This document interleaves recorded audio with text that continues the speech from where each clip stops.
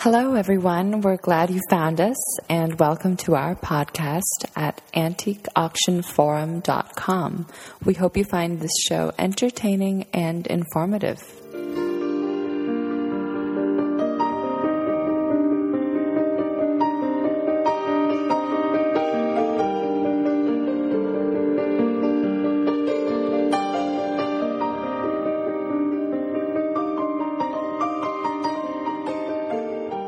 Hi everyone, this is Martin Willis. I'm back at Strawberry Bank for part 2.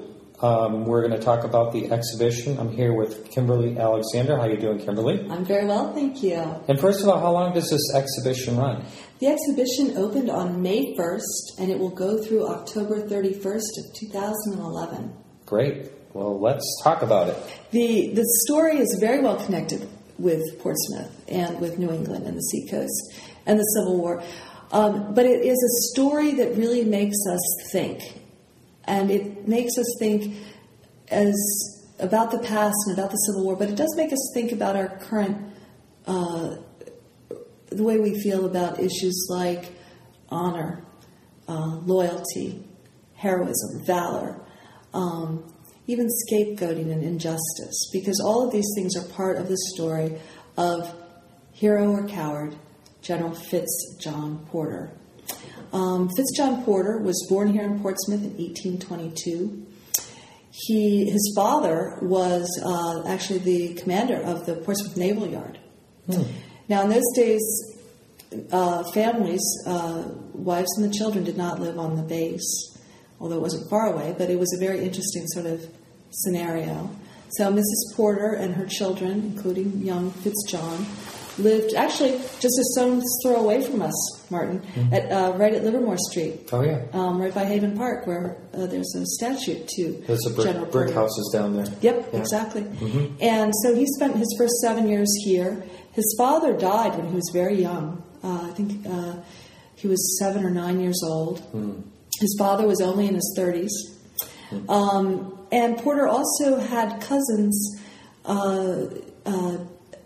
David Farragut.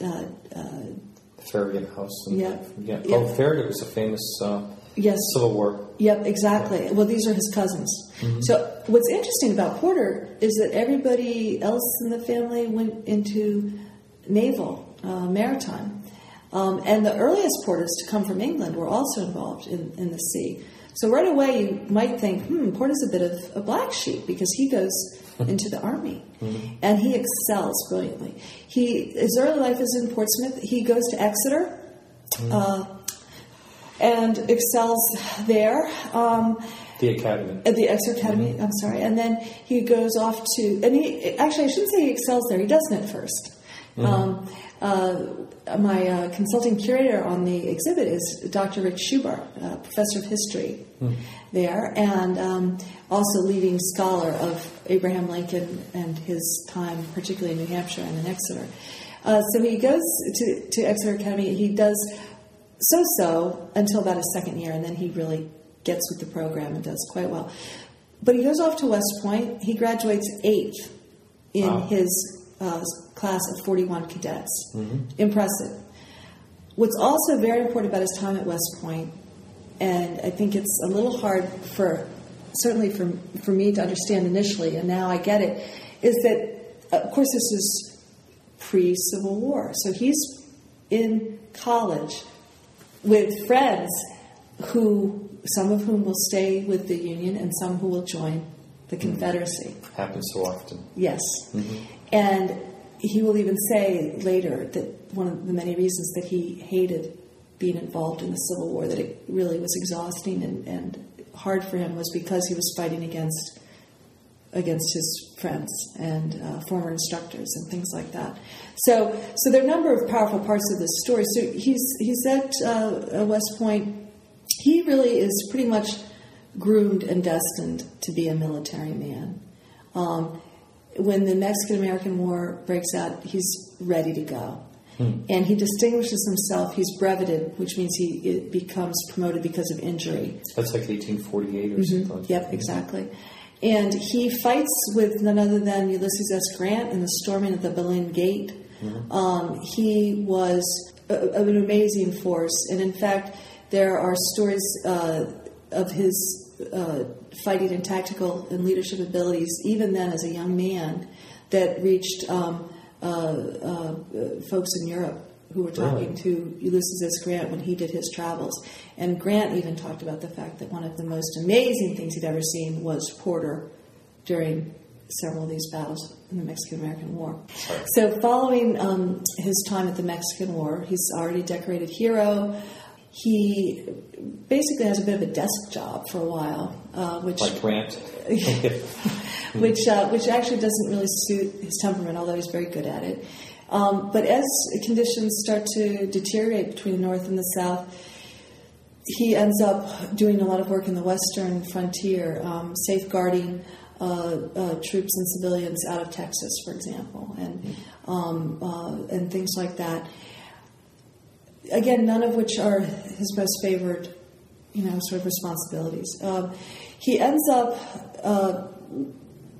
being part of the McClellan Corps, and he becomes the head of McClellan's 5th Corps, which is a good-bad thing. His politics and McClellan's were opposite of that of Lincoln and the party. Right.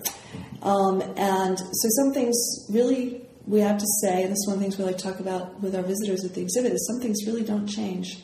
Because if you are in the types of positions that he was in, you stand at risk of being scapegoated or charged in a variety of different ways. And eventually that's what happens with Porter. He fights valiantly, brilliantly, all through the Civil War. He distinguished himself particularly at the Battle of Malvern Hill.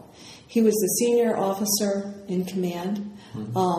McClellan had left Porter in charge. He had gone on ahead to Harrison's Landing on the James River in Virginia. And Porter and his 5th Corps prepared the grounds to create sight lines, clear trees. So they had the vantage point from the top of Malvern Hill, and held the hill against Lee. And so Porter considered that his finest battle moment, the day that he defeated Lee. And so he distinguished himself. He was given rank of major, and he received the Presentation Sword, which is one of the artifacts in the exhibit that we're most excited about. And Martin, I have to tell you this story. Well, let's hear it, because I heard little whispers about it. Okay, so this is one of those things in your work life that are such an aha moment. I tend to work late at night and well into the morning, and I was doing some research on Porter's sword, and I found a newspaper account about a Presentation Sword, and then I was looking at the court-martial papers and the various pleas that were put out to reopen his case after he was court-martialed. And in it, all he ever asked for is the return of his sword. He wants the return of his sword. That's all he asks, which is maybe escapes some of us today, but I've come to realize that's because the sword embodied his name, his reputation, everything he had fought for, because it was presented to him by his troops, by his leading officer. It had been inscribed with his name. It really was a tremendous honor, and everything that he was, in so many ways, is represented by that sword. Now, where was the sword held? Well, I don't know where it was held, but after he was court-martialed, it was clearly taken away from him since he kept asking for its return. What struck me then in this late-night research was I also was reading his last will and testament, and in that he mentions this. He mentions 2 swords, but he mentions this sword, and that he was willing his swords to his sons, so that if the country ever needed them, they would be able to use the swords to come to the aid of the United States. True patriot. True patriot, through and through. Even after everything that he'd been through, after 16 years of trying to clear his name after the court-martial. So in the will, he mentioned that he wanted them to go to his sons. And so I immediately realized, well, then he got the sword back. It must be somewhere. Where is it? And it was, 2 o'clock in the morning. And just for the heck of it, I Googled, this is the power of the modern world and the tools that we use, I Googled simply Fitz-John Porter's sword. And don't tell me it came up. Not on the first page, because I am an historian, so I don't stop at the first page. Not on the second page. On the third page, the sword had just come up for auction. At an auction? At an auction. With a... what are the odds of that? They are almost impossible, especially as you hear the story unfold, because Michael Simons, who is the owner of Historical Arms, had just put the sword online that day, and at 9 o'clock that day, because keeping in mind it's 2 in the morning, he would have released this announcement to his 9,000 plus readership list, who would have scooped the sword instantly, because he, as he said, he'd had time to do a little research, he knew who it belonged to, but he hadn't had time to do a lot. It would not have lasted 24 hours. So what type of auction was this? Yeah, it's like a traditional historical art or any type of furniture auction. It wasn't an online-only auction? Or? No. Oh, I see. You could have been there in person, but he also distributes an online catalog. So I just happened to catch it at that moment before he'd done the full release. And I couldn't believe it. I read the description. It said, I pulled it up, and there was the sword. It was inscribed, Major Fitz-John Porter, USA, for U.S. Army. And his description, this is an extremely rare find. This is a presentation sword from 1860, field officer's sword, in excellent condition.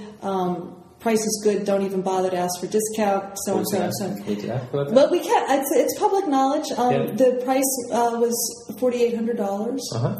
And we have a special fund, which can only be used for when we deaccession other items from the collection. It can only be used for new purchases or conservation. And we luckily had enough money in this fund, so it didn't come from general operating. It came from a fund that could only be used for such things. And my poor husband was asleep. I bet he didn't sleep, or you sleep the rest of the night. Of course not. I had to say, Dane, wake up, you're not going to believe this. So what I did then, after I found the sword, trying to sound very calm, I actually called the phone number. Luckily, this is at 2 o'clock in the morning? Yes. Luckily, this is not his home number. And I left a message, and I said... Would you have cared?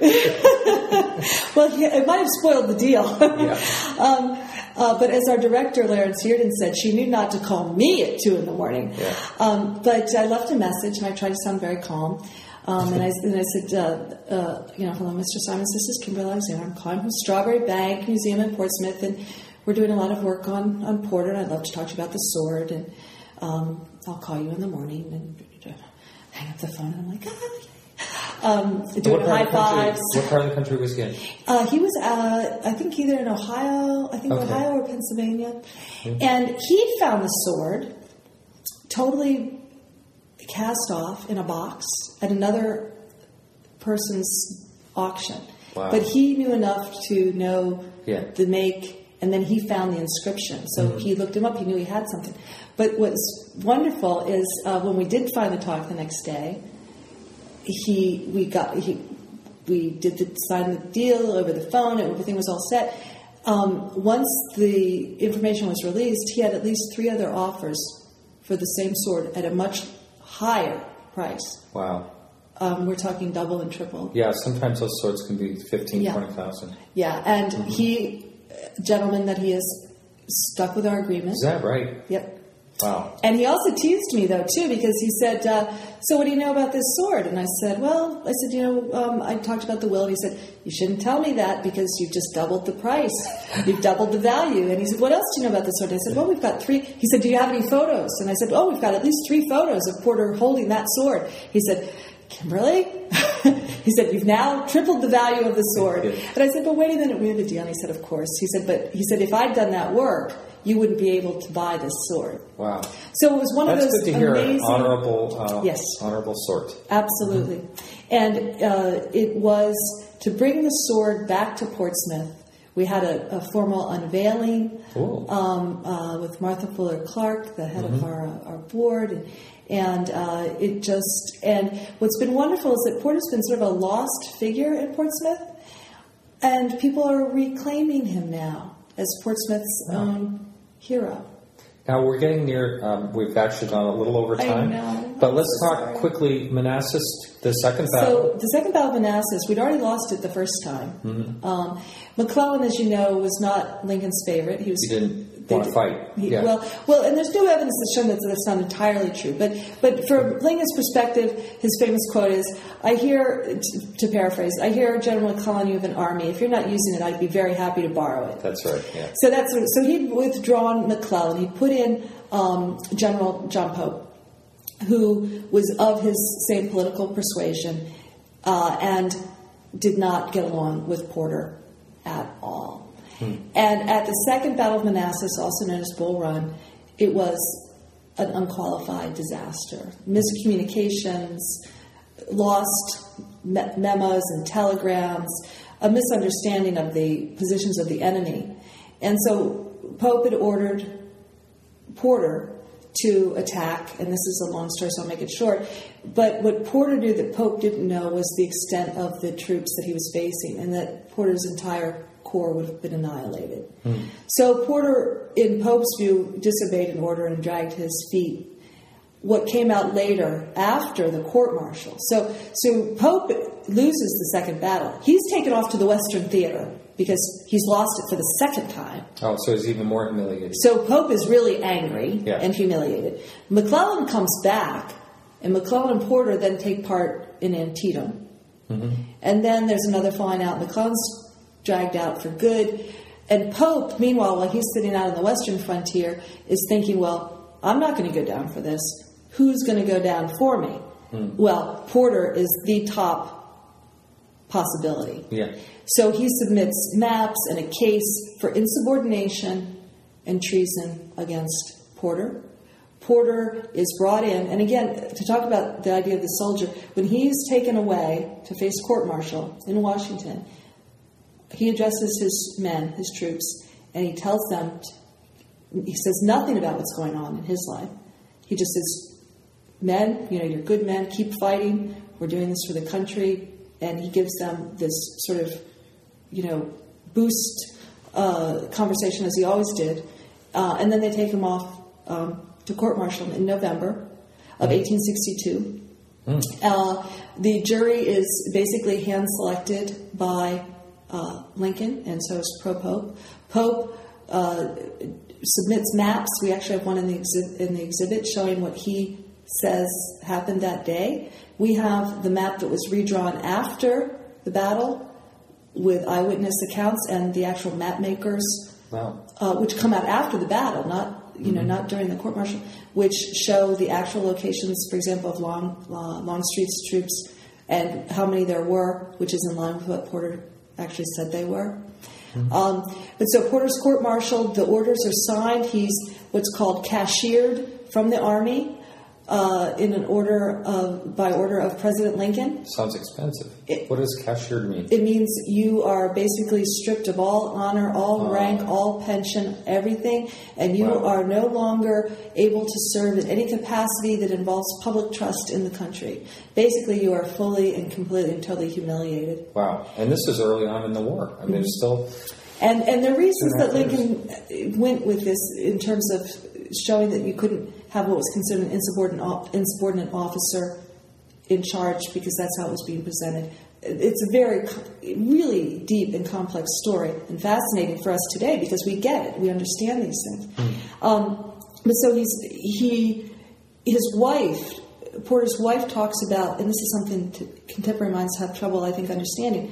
It's not like you go on Oprah because you broke a toenail. No, you're dropped. People shun you. The Porters, if they walked down the street, people walked on the other side of the street to avoid them. They were no longer invited to events, to parties. People did not want to be seen with them in public. And Mrs. Porter is really the one who in many ways saved General Porter by saying, you've done nothing wrong. Come out with me. Come out with me. Come out with me. Show your face. And eventually what happens is he gets incredibly important positions for the city of New York and for New Jersey as police commissioner, as transportation commissioner, things that really require a military strategist perspective to make them really work. And he gets huge accolades for that. So even without his military service, he would have been remembered for these public offices. And yet there was controversy surrounding him even taking those offices. So even once he's exonerated by the Schofield Commission, who has the information, the Schofield Commission actually hears Confederate officers who say Porter's version is correct, and he was correct, and you would have lost everybody if you had followed Pope's orders. But does the taint, that stigma, ever truly go away? Yeah. I think the question that we'd like to ask visitors, there are several questions, but one is, knowing what you know about the story, would you have obeyed your supervisor? Let's say it's your work job, your position. Would you obey your supervisor because it's what you were supposed to do, because you were told to do it? Or would you have disobeyed in order to save your troops, which is essentially, or your staff, which is essentially what it comes down to? And in the exhibit, we have 2 jars for pennies with Lincoln on them, of course, and you vote what you would have done. Yeah. And most people, majority, say they would have disobeyed in order to save their friends, colleagues, or troops. You know, though, it happens so often in war where they just followed. They had such an allegiance to their, the general or something. And there's many battles that they talk about in the Civil War where they just kept coming, and they just, even though there's that stone wall, I'm trying to remember, where they were lined up against the stone wall, and then they just kept, like, row after row. It was like rain. Well, and like Gettysburg is one of the places where that happened. Yeah. You just shot down one row after another. Yeah. And actually in Malvern Hill was much the same. One of the Confederates said this wasn't battle, this was murder. Yeah. I mean, the thing about, and that's the one thing that I think is really interesting about the story of Porter, in addition to the personal aspect, is to really get the sense of, I mean, it's actually a dark story. It does not have we want all our heroes to be heroes. Yeah. And Porter is a hero and also a non-hero. And he is exonerated. He becomes, welcomed at the White House, and so on and so on. But the politics were so strong that his name isn't fully cleared until it's under not Chester Arthur, Grover Cleveland, who is the first Democratic president within a long string from Reconstruction through the 1930s. He's the only Democratic president during this long time period, and he is the one who signs the official exoneration of Porter during his first short term in 1886. So even at that level and that expanse of time, even after everything's been proven, it still is politics, because that was when the papers were signed that exonerated him. And then Porter, 2 days later, of his own volition, resigned formally. So you've got the question of what would you have done in his situation, and that resonates with all of us. The idea of scapegoating resonates. We all understand that. Political injustice, we understand that. And the idea of the taint or the stigma of someone accusing you of something falsely. Anyone can think of even a small example on how you may have carried it with you for days or weeks, or how it made you feel. So the question is, even once he receives this exoneration and even public accolades in many quarters, what did it really do for his entire, from his life, from that time period on, from that 1862, the year that he turned 40 was a huge year in his life. It was the birth of his first daughter.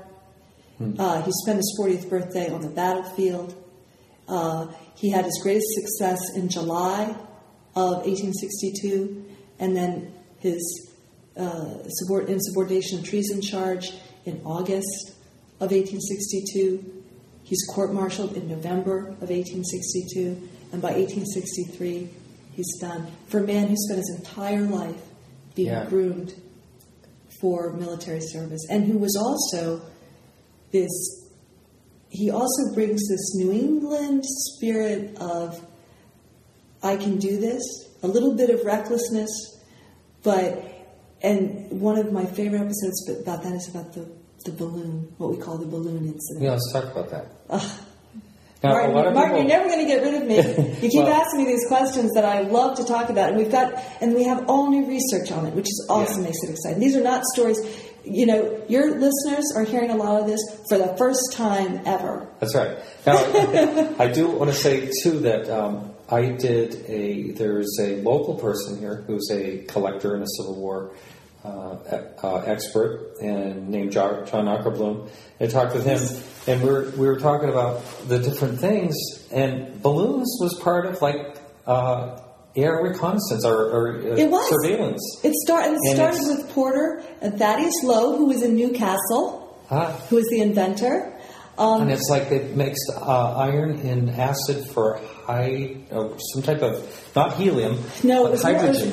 It was more of a gas base, actually, is the way it's described. Deadly gas. Very deadly. and that's actually one of the fascinating parts of the story. So Thaddeus Lowe, another New Hampshire gentleman, we consider obviously the French had the first sort of balloons of flight, but who really started to think about it in terms of a really useful purpose. And it was Lowe who first went to Abraham Lincoln and also McClellan and talked about the idea of the balloon for military service. And I think one of the things, probably, if I was ever to try and get any sort of clearance for any government agency, I'd probably be in a lot of trouble, because my first research on the balloon was through the CIA website. Uh-oh. Yeah. And red flag. Red flag right there. Because prime on their list of early surveillance and espionage approaches was the balloon. And Porter, because of his training at West Point, was very skilled at quick drafting, and could give instructions to map makers and surveyors on the ground.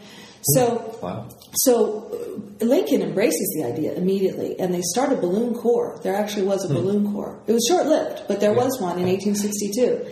And Porter and McClellan, who was always kind of very much into secret sorts of espionage things, loved the idea of the surveillance possibilities of the balloon. And Porter was just their kind of man, because he had no trouble scrambling up into the basket and taking a look around. And one of his earliest surveys was of the Yorktown, the enemy camp at Yorktown in 1862. And he started in the balloon, and it was tethered, and it got loose. Oh, the balloon was tethered, and he was in the basket. Yes, and he was in the basket, and he'd not, I don't think at that point he'd flown solo, untethered. And the balloon went up, and the shouts around the camp were, and we have newspaper accounts of all of this. It's fascinating. The balloon is loose. The balloon is loose. And he started drifting towards the Confederate lines. And now he'd already been doing some surveillance tethered of where the campsites were, how many men were there. Yeah. It was really pretty amazing. But now he's flying over, uncontrolled, over toward enemy lines. And luckily Thaddeus Lowe, the inventor, was there, giving him instructions and saying, you've got to pull the valve rope to bring the balloon back over. Well, the valve rope, there are questions as to whether it accidentally had become corroded or whether there was sabotage. Because the valve broke, one of the valve cords actually broke, and he couldn't operate it manually. So he's throwing sand. So try and picture yourself in a balloon basket. You're flying over enemy terrain. They're firing at you. You're in an open basket with no weapon, because you have your field glasses in your notebook. You're in a balloon that could explode over all around you with this floating ball of gas, right? So you got to picture the fact that Porter is, he's a little reckless. So he's throwing sandbags over, and then Thaddeus Lowe saying, climb up and get the valve rope, pull the valve rope. So Porter starts shimmying up out of the basket, his only protection, to manually close the valve to bring it's the like a balloon fishnet. down. It's Yeah, like and he gets tangled up Uh-huh. in the netting while he's doing this. And some of the men are on the ground, and they're placing bets. They're like, he's never going to make Some it. things never You know, change. some things never change. He's like, he's never going to make it. The guy's too skinny. He can't climb up that rope. He won't make it. You know, and we also found out through another. I found out that actually recently, this is something again brand new, that there were Confederate spies watching this whole event who had been promised, and mercenaries had been promised $1,000 if they could bring down the balloon and capture Porter. Wow. And That's a lot of money. Yes. And they're also there. They're there to defeat the Yankee balloon, as it was known. So you've got all of these things happening on the ground. Porter's in the air. Finally, he shimmies up. He gets control of the thing, but he gets tangled in the netting. The balloon starts not gently gliding, but starts plummeting toward the ground. Porter sees a tree, realizes this is his only chance, and he jumps out. Wow. Lands in the tree, gets tangled. He's hanging upside down in the tree with the fumes from the balloon filling his lungs. And what's he doing? He's yelling to the map maker these instructions. I saw this, I saw this, I saw this, I saw this. Oh, really? Huh. And Robert Sneeden, who's well known as a map maker, recounts part of this incident as an on-site. Then we have the Confederates' account of this incident, because he wrote an article in the Detroit Free Press, this unnamed ex-Confederate, is all he signed it, that showed up in the Duluth papers in 1868. And he said he was among a group of 5 men that had been hired to bring down the Yankee balloon. And he was actually there, and what he'd done was he'd infiltrated in with the Union troops that were surrounding Porter as he was coming down. He had a pipe filled in his pocket, and he was getting ready to strike a match to blow up the balloon. Wow. And everything around it.